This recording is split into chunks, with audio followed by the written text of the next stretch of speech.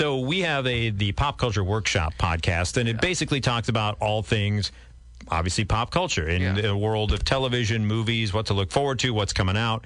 And so last week, San Diego Comic, and I don't think people realize just how big Comic-Con has become, right? Yeah.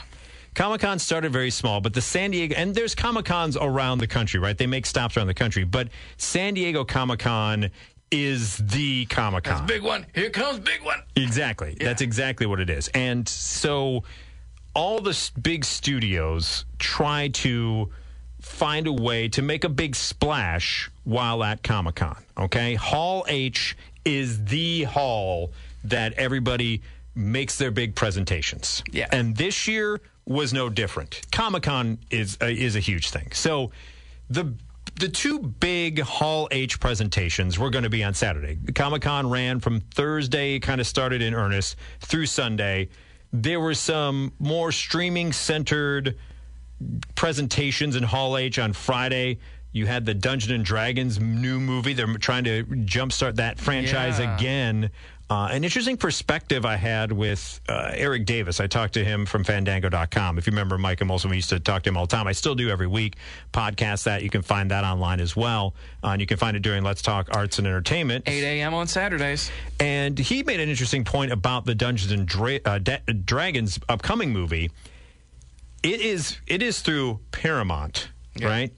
But Dungeons & Dragons is getting increased interest because of Stranger Things from Netflix. So how does Paramount take that and try to weave that into the promotion? Because it's going to be imperative for them to hit those younger kids who are fans of Stranger Things to get them then to move in to go to their movie. Maybe the trailer for the Dungeons & Dragons movie will be like, wow, these things we're seeing in our campaign sure are strange and unusual. I mean, they're not going to do that, but like... Yeah, so it'll be interesting to see how they weave that in and out, and how when that movie finally comes out, the Dungeons & Dragons one, I think it comes out next year at some point, if you're going to see a bunch of kids with Hellfire Club shirts going to see it. You never know. You never know. So, and, you know, there's so much you can do with Dungeons and Dragons. There is.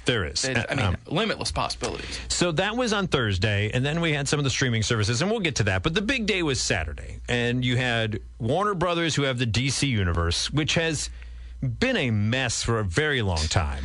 Yeah. And so at CinemaCon earlier in Las Vegas, that's just for cinema owners and stuff. It's not as big an event. Warner Brothers had shown some footage of the Flashpoint movie, okay, which is supposed to reset. It's basically the Warner Brothers version of the multiverse. They did not even mention that in their presentation at Hall H. They went Black Adam, which is The Rock's anti-hero movie, and he made an amazing entrance dressed as Black Adam, lightning strike and everything. It's The Rock, man. He's always going to go over the top. So they talked about that, and then they talked about, so that's coming out in October. Then they talked about Shazam! Fury of the Gods, which is a lighter fare within the DC universe, and that's coming out around Christmas. That was it. They did not talk any further projects. They did not show any of Flashpoint. They didn't mention the new Aquaman movie. Oh, the Snyderverse coming back? They did not mention. They did not mention that as well. No.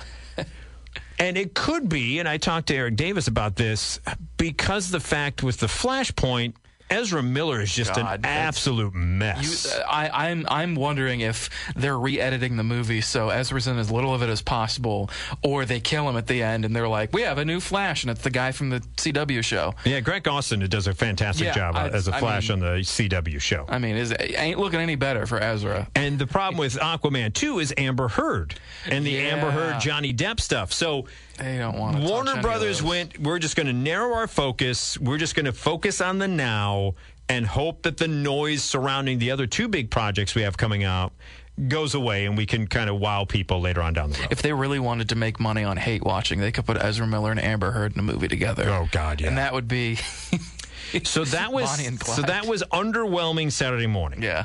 Then Marvel came in Saturday evening on Hall H. And what have we heard? If you're a Marvel fan, or even if you're not a Marvel fan, tertiary, you've been hearing a lot of people just have not been into this particular phase of Marvel, on phase 4. Like, you had the Infinity Saga that happened Endgame was huge, biggest movie. It still gives me goosebumps thinking about. I'm trying to recapture that and it's difficult to do. So a lot of people are questioning. You hear all the write-ups because we love to see an underdog. And I don't want to say Marvel was an underdog, but the rising of Marvel came out of nowhere, right? It was a great start. Superhero movies were like a niche for a long time. Right. And so we like to see that. But immediately when you hit a certain amount of success, our society and our media loves to tear you down as soon as they can. Yeah. So every misstep, the Eternals was not great. So every misstep was like, superhero overload, blah, blah, blah, blah, blah, whatever it may be. All these negative pieces. And Marvel realized that. And so Marvel came out Saturday night, and Kevin Feige just mic dropped everybody. They were like, okay, Phase 4 is going to end with Wakanda Forever, which the trailer just hits you in the feels because of what happened to Chadwick Boseman. Get your tissues ready when you see that. Right. And then they're like, okay, so that's going to end Phase 4. By the way, here's pretty much the entirety of Phase 5.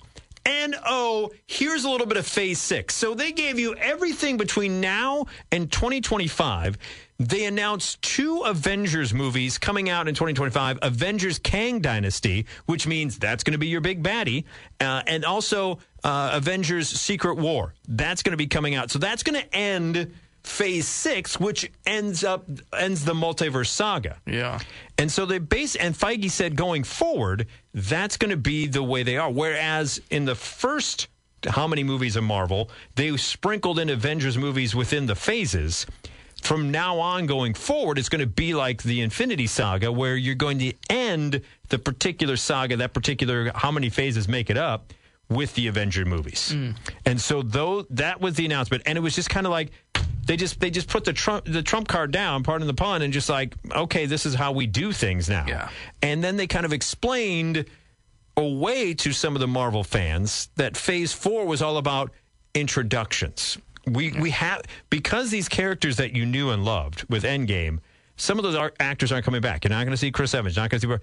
So we had to introduce you to a whole new group that you're now going to be invested in going forward. So now that you know where we're headed, come along in this journey with us. Yeah, a lot there. Yeah, Brilliance, right? Yeah. Marvel knows what they're doing. And they do it so well. They're just a fine-oiled machine. The biggest thing for me to come out of it was when all that announcement, you're going to get Fantastic Four finally in the hands of Marvel, so you're not going to get another crappy Fantastic Four movie. Let's hope so. Silver Surfer, or the recent one was really bad. But there is the multiverse, and part of me wants to see Chris Evans and Michael B. Jordan both come back as the Human Torch in a multiverse Fantastic Four movie. Yeah. And also still play their other ones, Killmonger and Captain America. But that's just me. I'm super nerdy about all of this. The other thing was that Daredevil is going to come back. Daredevil was very successful on Netflix. Those have now been assimilated into the MCU, owned by Disney Plus. Yeah. Daredevil's now going to get an 18-episode series. A lot of these Marvel series have only been 6 episodes. Yeah. Daredevil Born Again is going to get 18 episodes. 3 seasons. That's like a full-on network television series. Yeah. And so I'm interested to see how all that plays out as well. You got She-Hulk. She-Hulk comes out August 17th. So Speaking we'll of talk Daredevil, because Daredevil shows up in it. Yeah. So there's that. And then for those who are kind of tired of the superhero stuff, there's a Lord of the Rings prequel series coming to Amazon Prime, and they put a bunch of bank into that. It looks amazing. And then there's a Game of Thrones prequel series also coming out.